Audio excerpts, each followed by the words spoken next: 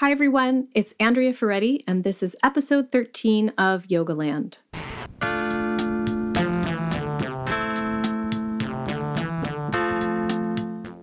My guest today is yoga teacher Claire Missingham. Claire is a hugely popular teacher in London, and she teaches workshops and trainings around the world. To me, Claire is an all-around fascinating person with an utterly delightful voice. I know you will love listening to her voice today. She was raised in a Sufi household, and she studied dance seriously as a child and then became a professional dancer before becoming a yoga teacher. So what I see in Claire is this ability to both understand and communicate esoteric or spiritual thought, and also communicate very practical, down-to-earth physical embodiment. So pretty much the perfect combo for a yoga teacher. Sophia and I went to London a few years ago when Jason did a month-long teacher training there, and Claire was so generous to our family. She took Sophia and I out to play with her daughter.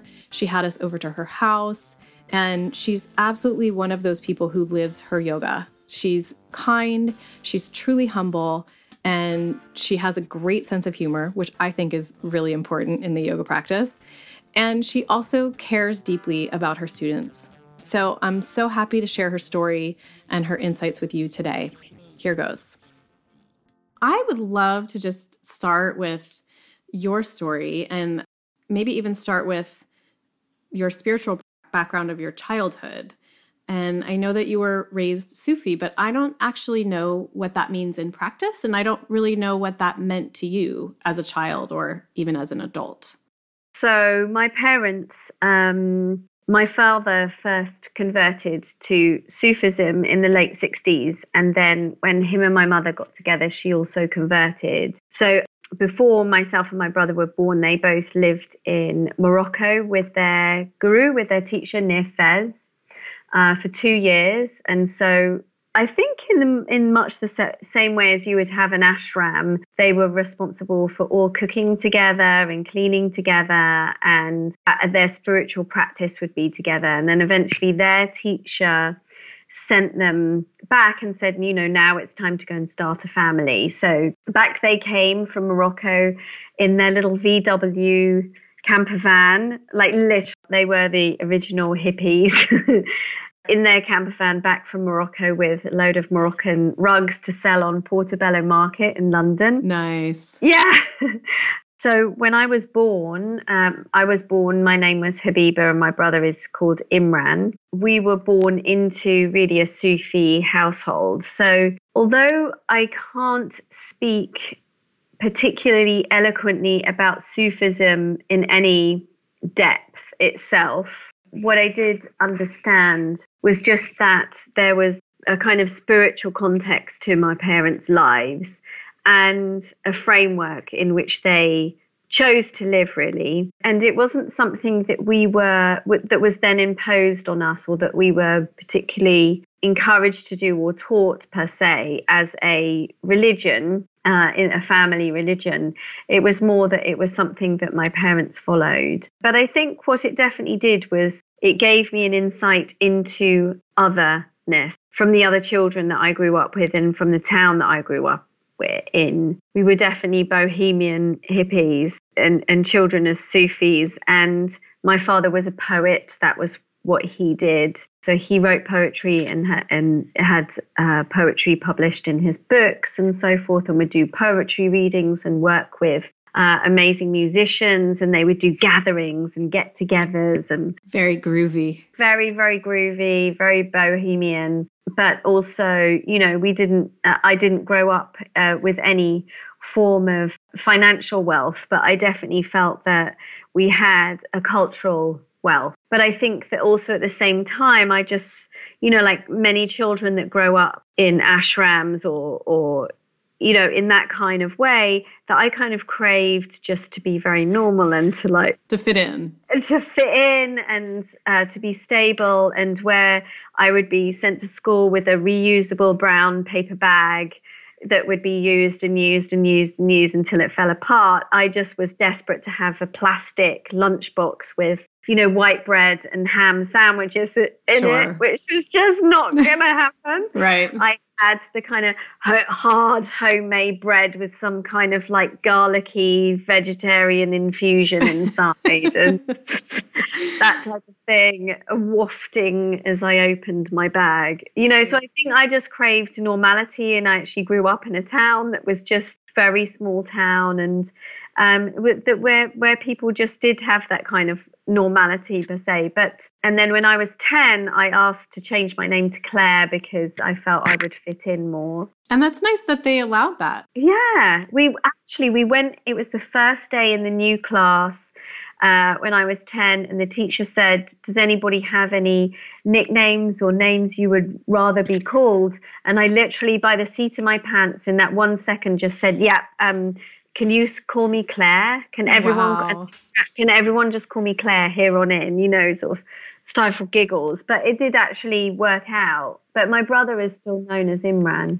So anyway, I think that what it definitely gave me was, my father could recite Rumi poetry just like that. I mean, every piece of Hafiz, Rumi, to any of the Sufi poets that have now infused the yoga community. Right. I mean, yeah, it's fascinating, that connection. Yeah, because they love them in the yoga community now. But it's quite funny because that I just grew up with that as part of Sufism. Yeah, and I felt that when I was a dancer and I was a choreographer, and I used to spend a great deal of time in New York, and I walked into a yoga studio over there, having dappled with Iyengar yoga at home in a couple of years before that, but I walked into a yoga studio there and it was just very spiritual. And I walked in and it felt like in our house, at the top of our house, we used to have our spiritual room, which is where my dad would pray 7 times a day, and he would meditate and he would chant and do all of his practice. And I walked into the yoga studio and I think immediately it felt like that. It felt like familiar. The familiar room at the top of our house where this spiritual practice happened. And, so it does sounds like a cliche because so many people say this, but, it was in that first class. I was like, okay, I get this. This is my home. This ties it all together. And it wasn't that it was Sufism, it was definitely the yoga aspect of it, where it was physical, it was spiritual, it had a philosophy, it kind of just tied everything together for me. And literally I've dedicated every single day since then. I think on that day, I just said, I'm going to make this a daily practice. Yeah. So give or take, once I had my daughter, and you wake up with the intention of doing practice and then you go to bed realizing that you never quite got round to it. But yes, I have practiced every day since then, and that was nearly 2 decades ago now. So do you think your dad's discipline and devotion to his spiritual practice kind of set the stage for you? I mean, you said that, I think it's interesting that you said that it wasn't a religion that was necessarily formally like imposed or introduced in your family. And that's kind of how we're raising Sophia with yoga. Like, we're not yet anyway, requiring practice or requiring meditation time or anything like that every day. But we're hoping that the modeling will help her find whatever path she wants to be on. So do you feel like watching him kind of helped you with that, or made you interested in that, or was it the opposite?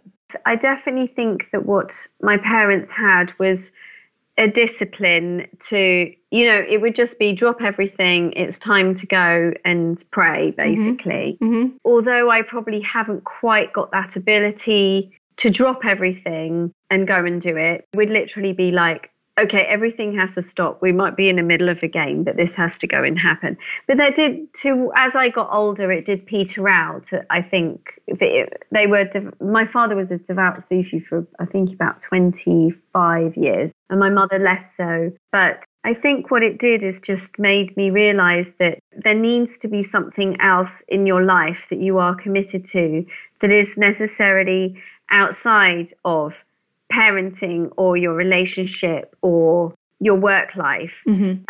but actually this practice is the key to tying all of those other things together. So now if I don't get a chance to practice because I'm parenting, well, my work is teaching, but traveling, long flights, trying, the nature of my work is that I'm often away on weekends and I go to bed early so that I can wake up to practice. And it's just a joke among my friends that I turn into, a pumpkin at 8:30 at night who's wearing her pajamas. And instead of wine, I drink, chamomile tea when we go out for dinners. They're all having their cocktails and I'm sort of ordering so there is a certain amount of, I chose this lifestyle that, that just is going to mean that I can't see my friends sometimes, or, the amount of times that I have had to turn stuff down because I'm teaching on weekends. But that's just the way it is. That's the lifestyle that I've dedicated myself to.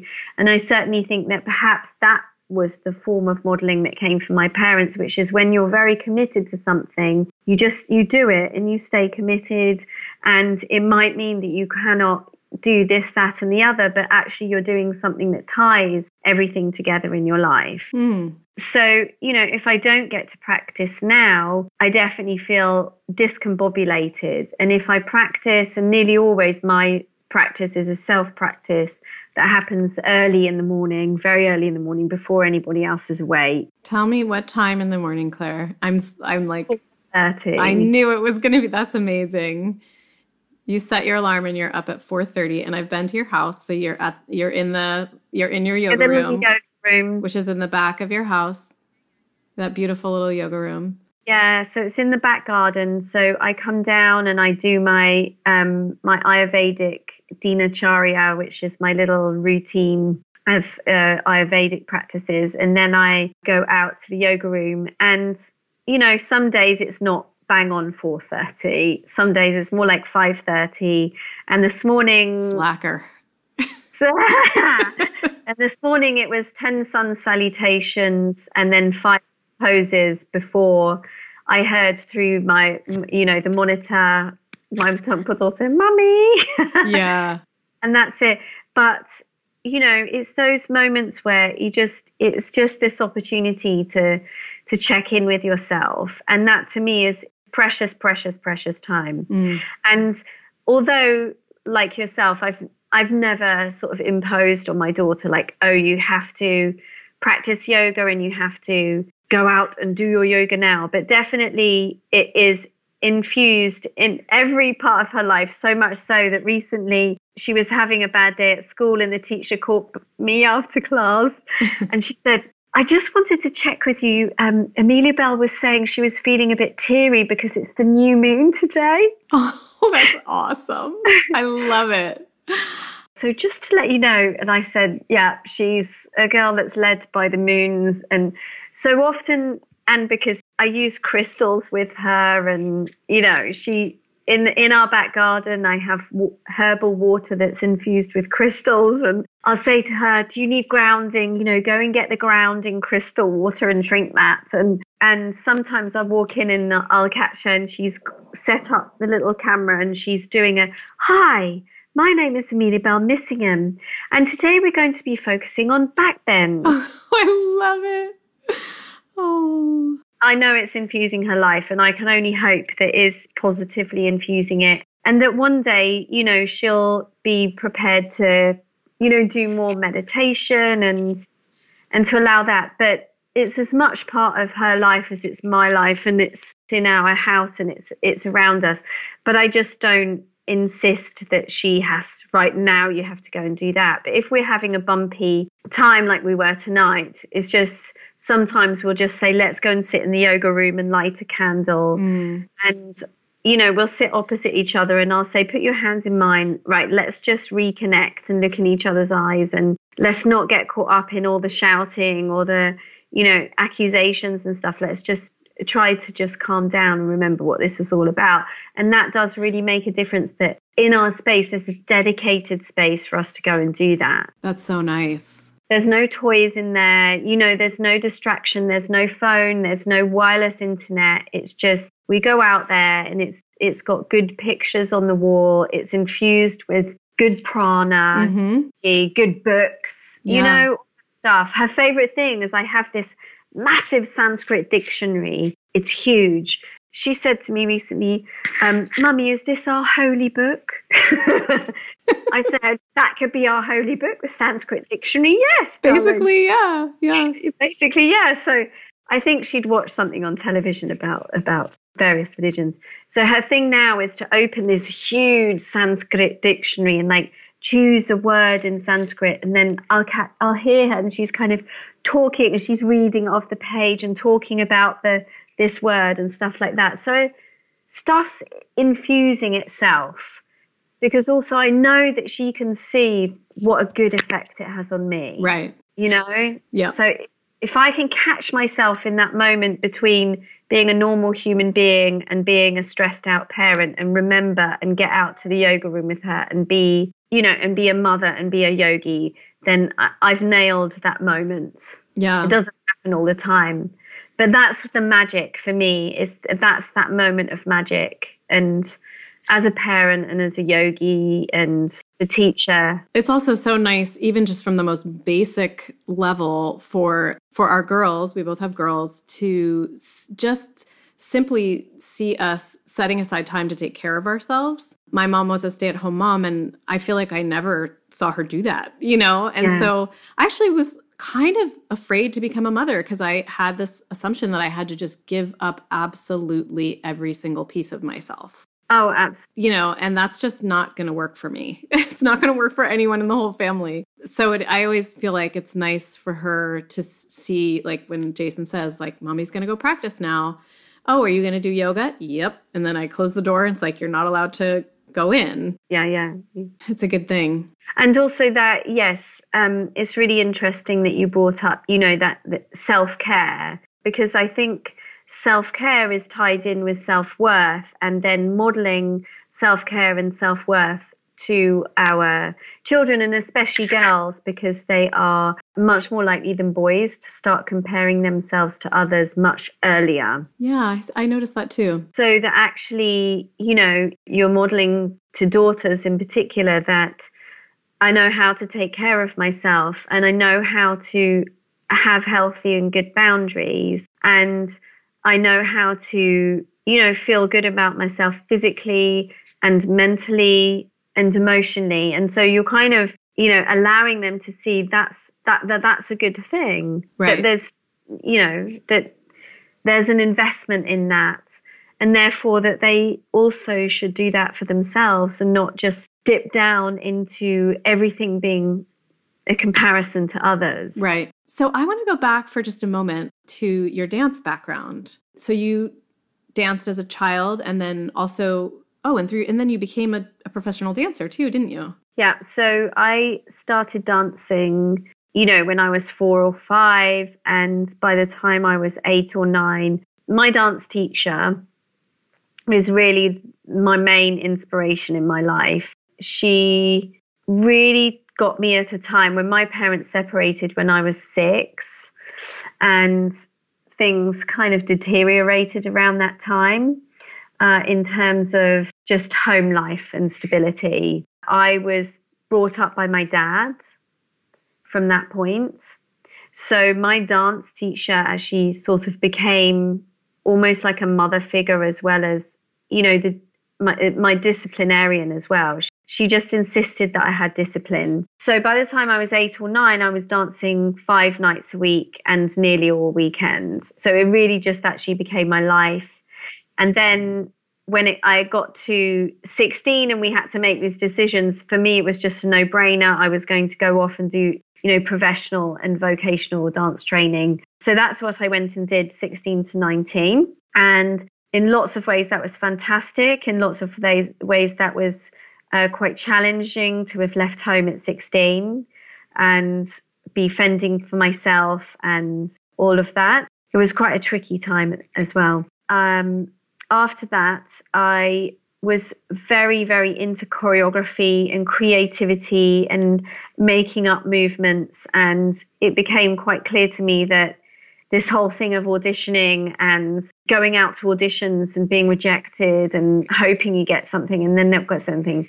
I was really like, you know what? I think the main thing I need to do is actually start doing this myself. So when I was 22, I started my own dance company. And at the time, there were funding bodies that would support that type of work in the arts, which have deteriorated now. So luckily enough, for a good few years, I toured with my dance company and it grew. And at some points I had 10 dancers and a live DJ and lighting designers, costume designers, and we'd all go on the road and I would be... Was it like lyrical kind of modern dance? It was. I was really influenced by a choreographer that I worked with in New York called Doug Elkins, and he used to fuse, well, he was a b-boy and a classically trained modern dancer as well. So he would kind of fuse the two, and it was all very quirky, and he's still around and he's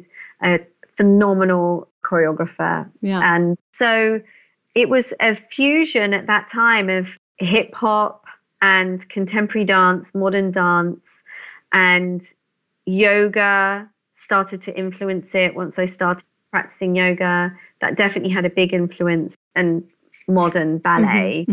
So that was what I was very into. And I also had, at the time, it was an all-female company. So everyone we worked with would be a female, have some form of artistry. And I was really proud of that it was an all-female ensemble, but everybody behind the scenes, or lighting designers, or the people that did projections and the video directors and that type of thing. So yeah, I was very, very proud of that, to do that in my very early 20s.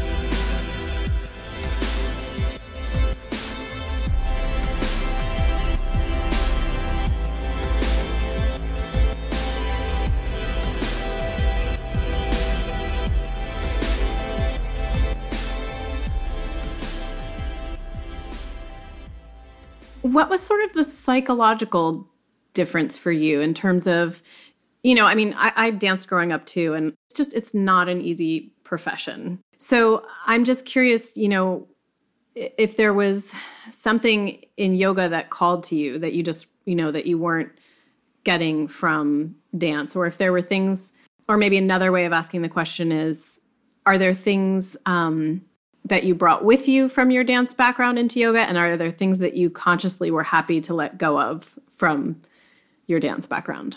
I was quite happy to let go of the admin that it took to run a dance company. Oh, wow. Because it was a heap of admin, and I was, lucky enough to have an administrator and to have people that really championed us. But I found that side of it quite tricky, because I felt that all I really wanted to do was just be creative and to have a vision, and to, in my head, go to sleep and see lighting design and see bodies moving in space, and, be very, very infused by music. And I would see, costume design and, all of that type of thing. And I think that if there's anything that I kind of miss, it's working towards, I used to love working towards a show that started from nothing and was just a vision. And the other thing with running my company was that actually, I say it was my company. So it was my kind of vision and I was the leader, but actually without everybody in it, it was really our company. Like, all of the dancers had so much input, and all of the designers and administrators and people that were helping support us, and the producers and the venues that we worked with really contributed to that. And I think it was actually quite nice in a way to just go, oh, you know what, for a while it's just me. I don't come with this car or van full of people and stuff. I mean, literally at some points, it's a minivan full of people on tour. Oh my gosh, I can imagine. And if anything went wrong, it was down to me to sort it as a 22-year-old. Wow. You know, so I think in a way when I started teaching yoga, it was just like, it's just me and my little bag, and I just have a few little things in here. A few little props. I just have one belt and one block. You know, I'll even bring a yoga mat with me, which now, you know, I hate lugging yoga mats around with me now. But it's like back then, it was like I felt so free. I would just go out to teach and I would just feel like it's just me, and all my music is on my little burnt CD, and I just put that in, and it did come with like a whole tech spec full of sound and plugs and stereo to mini jacks and have you brought this, and so in a way that felt very freeing. And then when I started teaching yoga, I went, right, the parts that I love about choreography, sequencing and seeing a sequence in my head and then imagining it on a body and imagine it having, like in choreography, you know, if choreography is good, whatever form of choreography it is, whether it's hip hop, whether it's music video dance, whether it's modern dance or contemporary dance, you know, any form of dance should have a story that is telling, like a great movie or like a beautiful piece of artwork or like an amazingly well put together piece of fashion design. And even for me, some of the most creative people out there are actually stylists, you know, fashion stylists who just put stuff together. To me, that's choreography. So everything creatively should have a brilliant beginning, middle and end. So all I did was kind of go, well, how can I make this happen in yoga where the sequence has a beautiful beginning, middle and end? It has the denouement, it has the peak, it has the, you know, the build up, and then it has this, you know, moment of transition, it has a moment of change, and then it has a moment of resolution. And then it was music. Well, okay, well, music, which always drove me as a dancer. I've always been completely passionate about music. I bought my first piece of music when I was 4 years old. Debbie Harry. Good choice. So I've always been really passionate about music. So it was that, okay, well, in yoga, I'm going to use music and I'm going to do the same thing. It's going to be a driving force behind my sequencing, just like choreography. It's going to hold the sequence together. It's going to be like a cinema soundscape that leads people into an emotional state where they're completely separated from whatever it was that they walked into the room with. Then I thought, how can I apply lighting design to my yoga classes? Which there is lighting design in yoga classes, isn't there? Definitely. That's true. Yeah. So that for me was atmosphere. How do I create the right atmosphere in the class when people walk into the room? What can I bring from home or myself to make this atmosphere almost like not staged isn't the right word, but to give it that pulsation of life that you have when you go to the theatre and you sit in your seat and the lights go out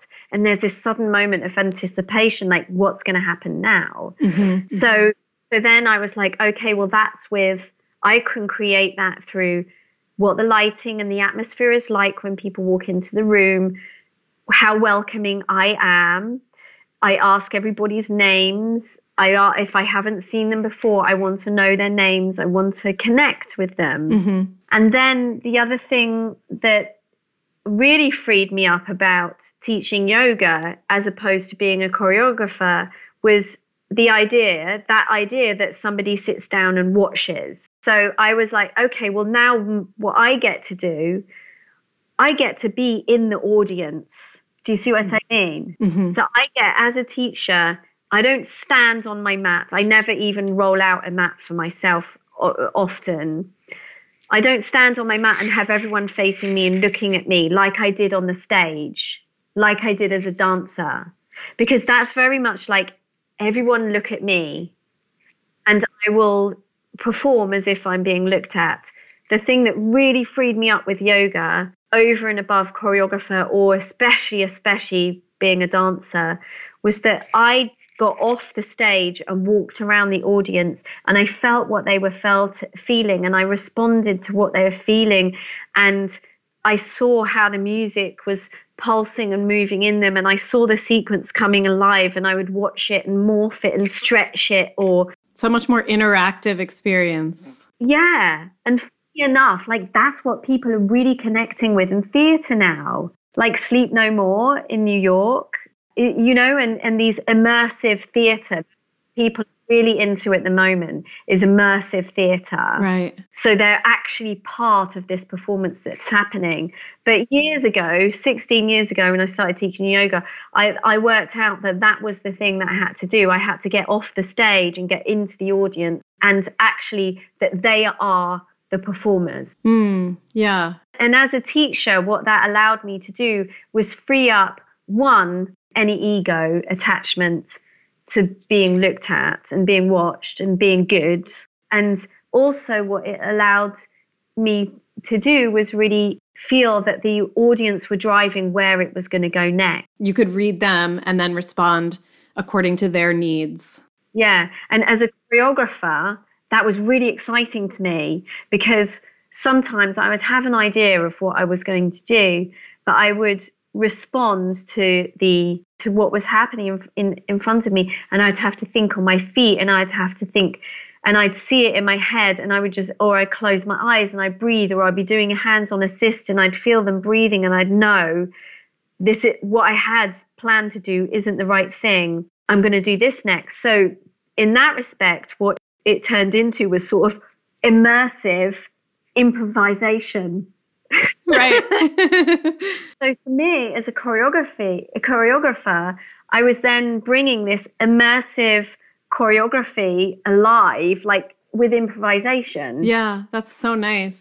So I don't really miss choreography because I'm kind of getting to do that. But in the times when I feel most uninspired, that's what I have to remember that route as being why I started. Right. I would venture to guess that you had a huge advantage as a beginning yoga teacher because of having that dance background, in terms of being able to look at bodies and read what was happening physically. But then also, it sounds like you're also describing being able to read energy and being able to read what breath conveys about energy. And I think that's such a hard thing for a brand new teacher. Like, I can just sort of speak from my own experience when I was teaching. You know, I went from being the student and just listening to the teacher and being in my own practice to suddenly having 30 bodies in front of me and just being puzzled by how different they all were and how they all, you know, that they were all responding differently. Or like you said, that they were responding differently to the class that I had planned than I had initially planned.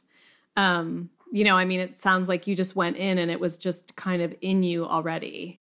I think that by watching the teachers that I've trained on the teacher training, you know, that I run, just many, many, many different people have gone through the training. And I think that to a certain extent, you can teach that. You can teach people how to become more receptive to watch bodies and see what's going on.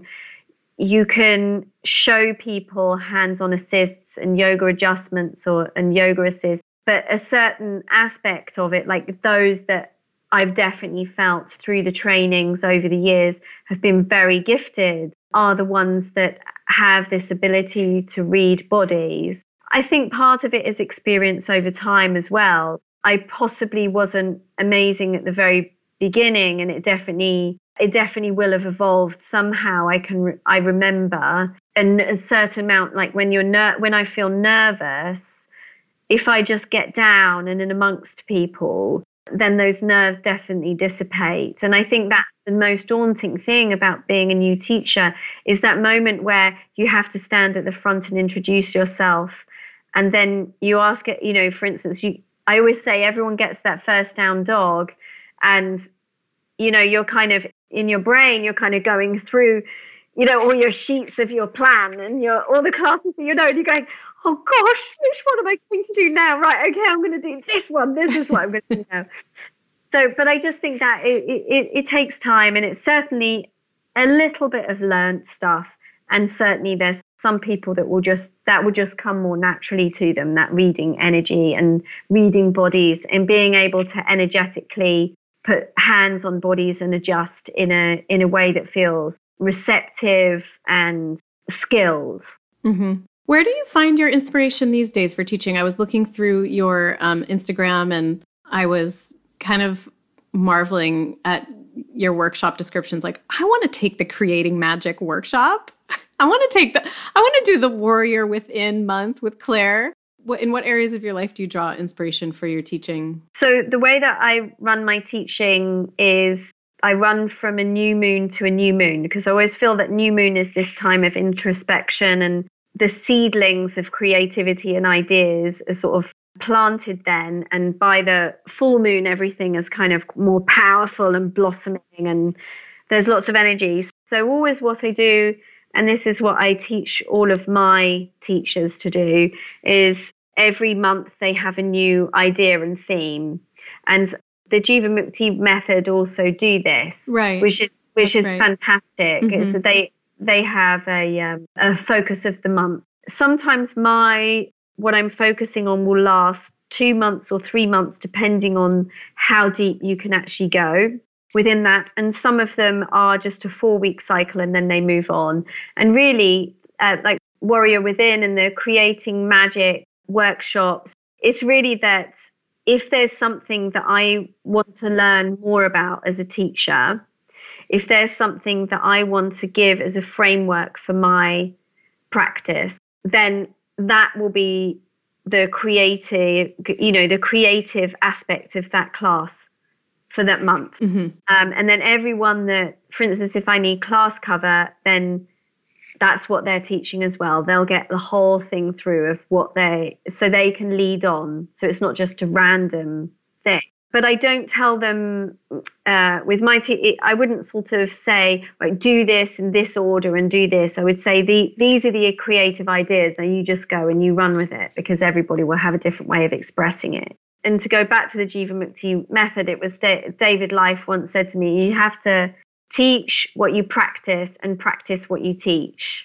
And that really, really spoke to me, because it was just, if I'm going to have a theme or an idea, or have a dharmic perspective, an intention behind each of those classes, then it has to come from a place where I'm sitting and researching and reading. And, I always have this saying, which is, money spent on books is never money wasted. Mm-hmm. So to buy books and to read and to research, and almost for me, you can research on the internet, but for me, the magic is to buy a book by somebody who will have sat and poured their heart and soul into getting this book together and getting it out there into the world, and to read their words and to research. So, for instance, at the moment, my theme this month is on delicious Durga. And this idea of protection, very simply on protection, but it meant that I got out many, many books about Durga and the goddesses of protection, and how we go into protection mode in ourselves, in our bodies when we're sick. Because where I was diagnosed with lupus, I felt a part of me like, oh, I have to protect myself now. And I really had to be mindful that I wasn't going to be like this victim of something happening to me, that actually I had to go, don't consider that you have it.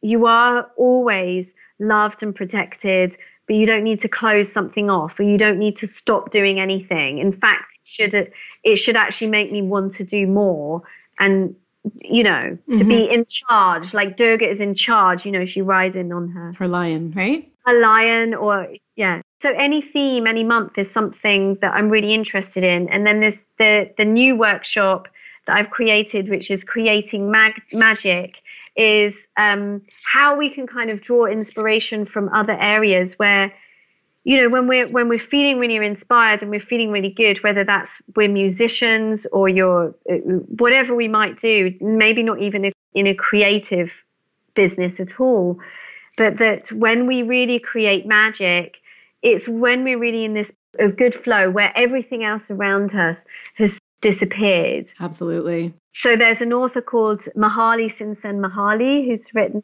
Flow. Yes, I know all about that book. Mm-hmm. And so he talks about, we have to be in a place where we are challenged enough that we're really pulsating with this anticipation of potential, but we're not being pushed too much, that we're actually stressed by misunderstanding and not being able to grasp what is being asked of us. And that there's a really sweet spot there, and that is where we will find our most creative place, where we'll feel in flow, like in our bodies, and we'll feel balanced and be able to do all the things that we need to do in our lives, like parenting and having a career and feeling fulfilled and being able to have enough energy to give love. You know, all of that. So that's what the creative magic thing is. It's not necessarily a yogic thing. It's actually, it's quite a bigger thing about finding magic in our lives. Yeah, I love it. I still want to take it. You're going to come and take it somehow. Make it an online course. Make it an online course, Claire. Yeah, I mean, I read that book long ago when I was sort of in a crisis state. I haven't revisited it, but I don't really feel like I need to, because to me, it was like the beginning of understanding yoga, right? It was the beginning of understanding, like, no matter what's happening around you, no matter what stresses you're going through in your life, there is a place that you can go to and get into this flow state. And it's within you. You just have to sort of tap into it. You have to figure out what it is, you know, that's going to take you there and give you that respite from like the stresses of the practical world. Yeah, I think it's also just realizing, I mean, the things that I've realized over the years are when I am most creative. And for me, it has a flow of a month and seasonally as well. But also it has a flow of the day. I know I've got many of my amazing girlfriends, my mummy mates, who are lawyers and creative directors and all array of wonderful things that they do. Their work day starts in the evening after their children have gone to bed. Now, I know that for me, because I get up early for my sadhana, that I can't work in the evening. I'm not really great in the evening at coming up with creative ideas. In fact, for me, my absolute best time of day when I'm most creative is between 10 and 12. Now, if I can sit down and I can be in my creative space in those 2 hours, there's almost no point me trying to be creative at 1, 2 o'clock, 3 o'clock, or 8 p.m. I will have done everything I need to do, and the quality of it will be so much better than what I try to do later in the day or in the evening. And some people, their creative time is at night. I have a good friend of mine who's a comedian, and her time for writing is, between 11 p.m. and 2 a.m. I'm like that. I'm more like 8 to midnight. And it's something I struggle with motherhood, actually, because I can't really go to bed at midnight and wake up and do the mothering that I need to do. So that time I only do it once in a while now, but I love that time so much. It's so quiet. The house is quiet, and I can just kind of open up. Yeah. Yeah. So I think that's the other thing, as anybody who wants to create magic, is to know yourself enough and to create times when you know that you will be able to create magic. So for instance, for you, it might be that one day a week, you don't have to get up in the morning and do the parenting thing. That's true. You've got, right, that is my night when I'm going to go. And even if you have to go and stay at a girlfriend's who doesn't have children, or you have to go and stay in a B&B, I don't know, however it might work. Do you know what I mean? Yes, I do. Just carve out a space, carve out a time. Carve out that space to create magic, because it's the thing that sustains all of us, even people that don't consider themselves to be creative.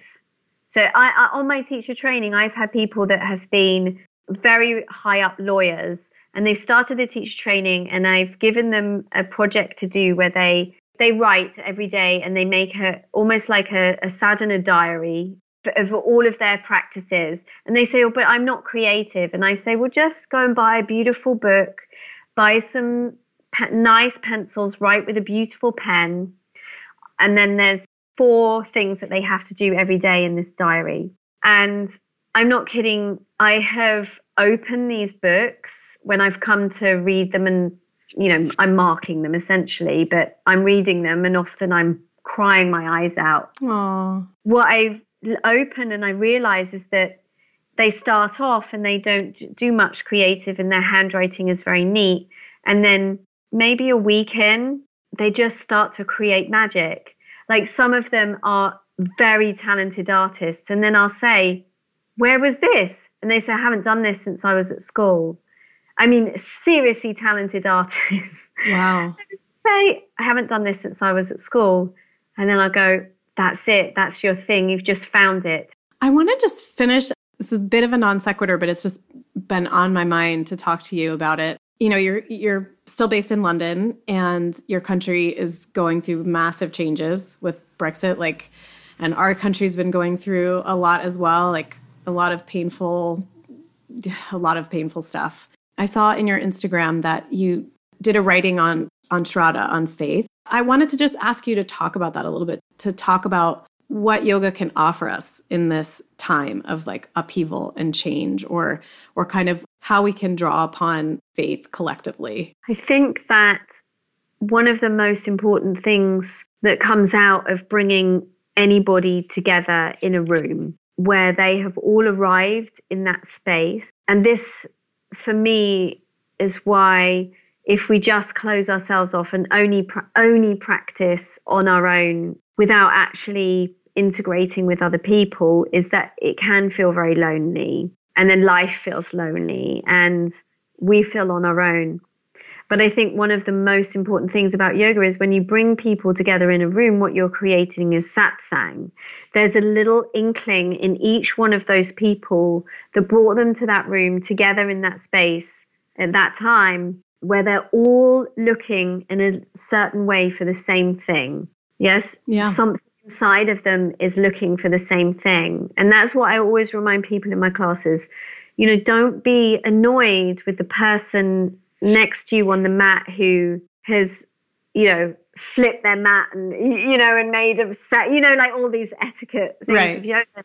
It's like we just have to remember in some shape or form that all of us have come to that space in satsang, in those coming together and trying to find the inkling of their own truth in the center of their being. I really think that that's what people are looking for. And sometimes it's wrapped up in, I came to yoga because blah, blah, blah, whatever it might be. I came to yoga because I had an injury and somebody said it might help me. I came to yoga because I'm not sleeping well, or I'm not sleeping and I'm stressed, or somebody told me it would be good. I came to yoga because I saw a young fit lady in a bikini on Instagram doing a handstand and I found that inspiring. Okay, so whatever reason they came to yoga in the first place, often the reason that people will stay in with the practice and get really interested in it is because it is like a blossoming of faith, of Shraddha inside of them. It's like this faith that they're not alone, and this faith that there's other people that think and feel the same way that they do, and that there's a collective nourishment in breathing and being around people, and that actually it helps us on many levels. Like mentally, our mental health is nourished when we're around other people that we see going through stuff, like person next to you struggling in the same pose that you struggle in. You've never met them, you don't know them, but you just glance out of the corner of your eye in your peripheral vision and you just suddenly feel that it's okay that you struggle in that pose. Mm-hmm. Do you know what I mean? Absolutely.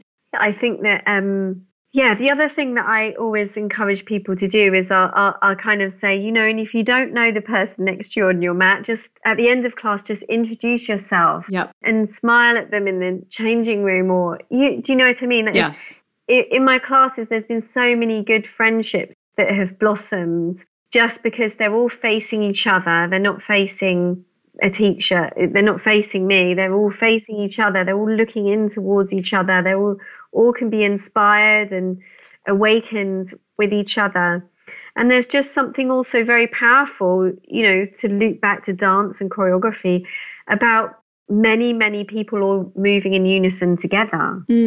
That's true. There's something very powerful about that, which is why those, I can't remember what they're called, but when people all go to a station and then all suddenly everyone would start dancing and flash mob.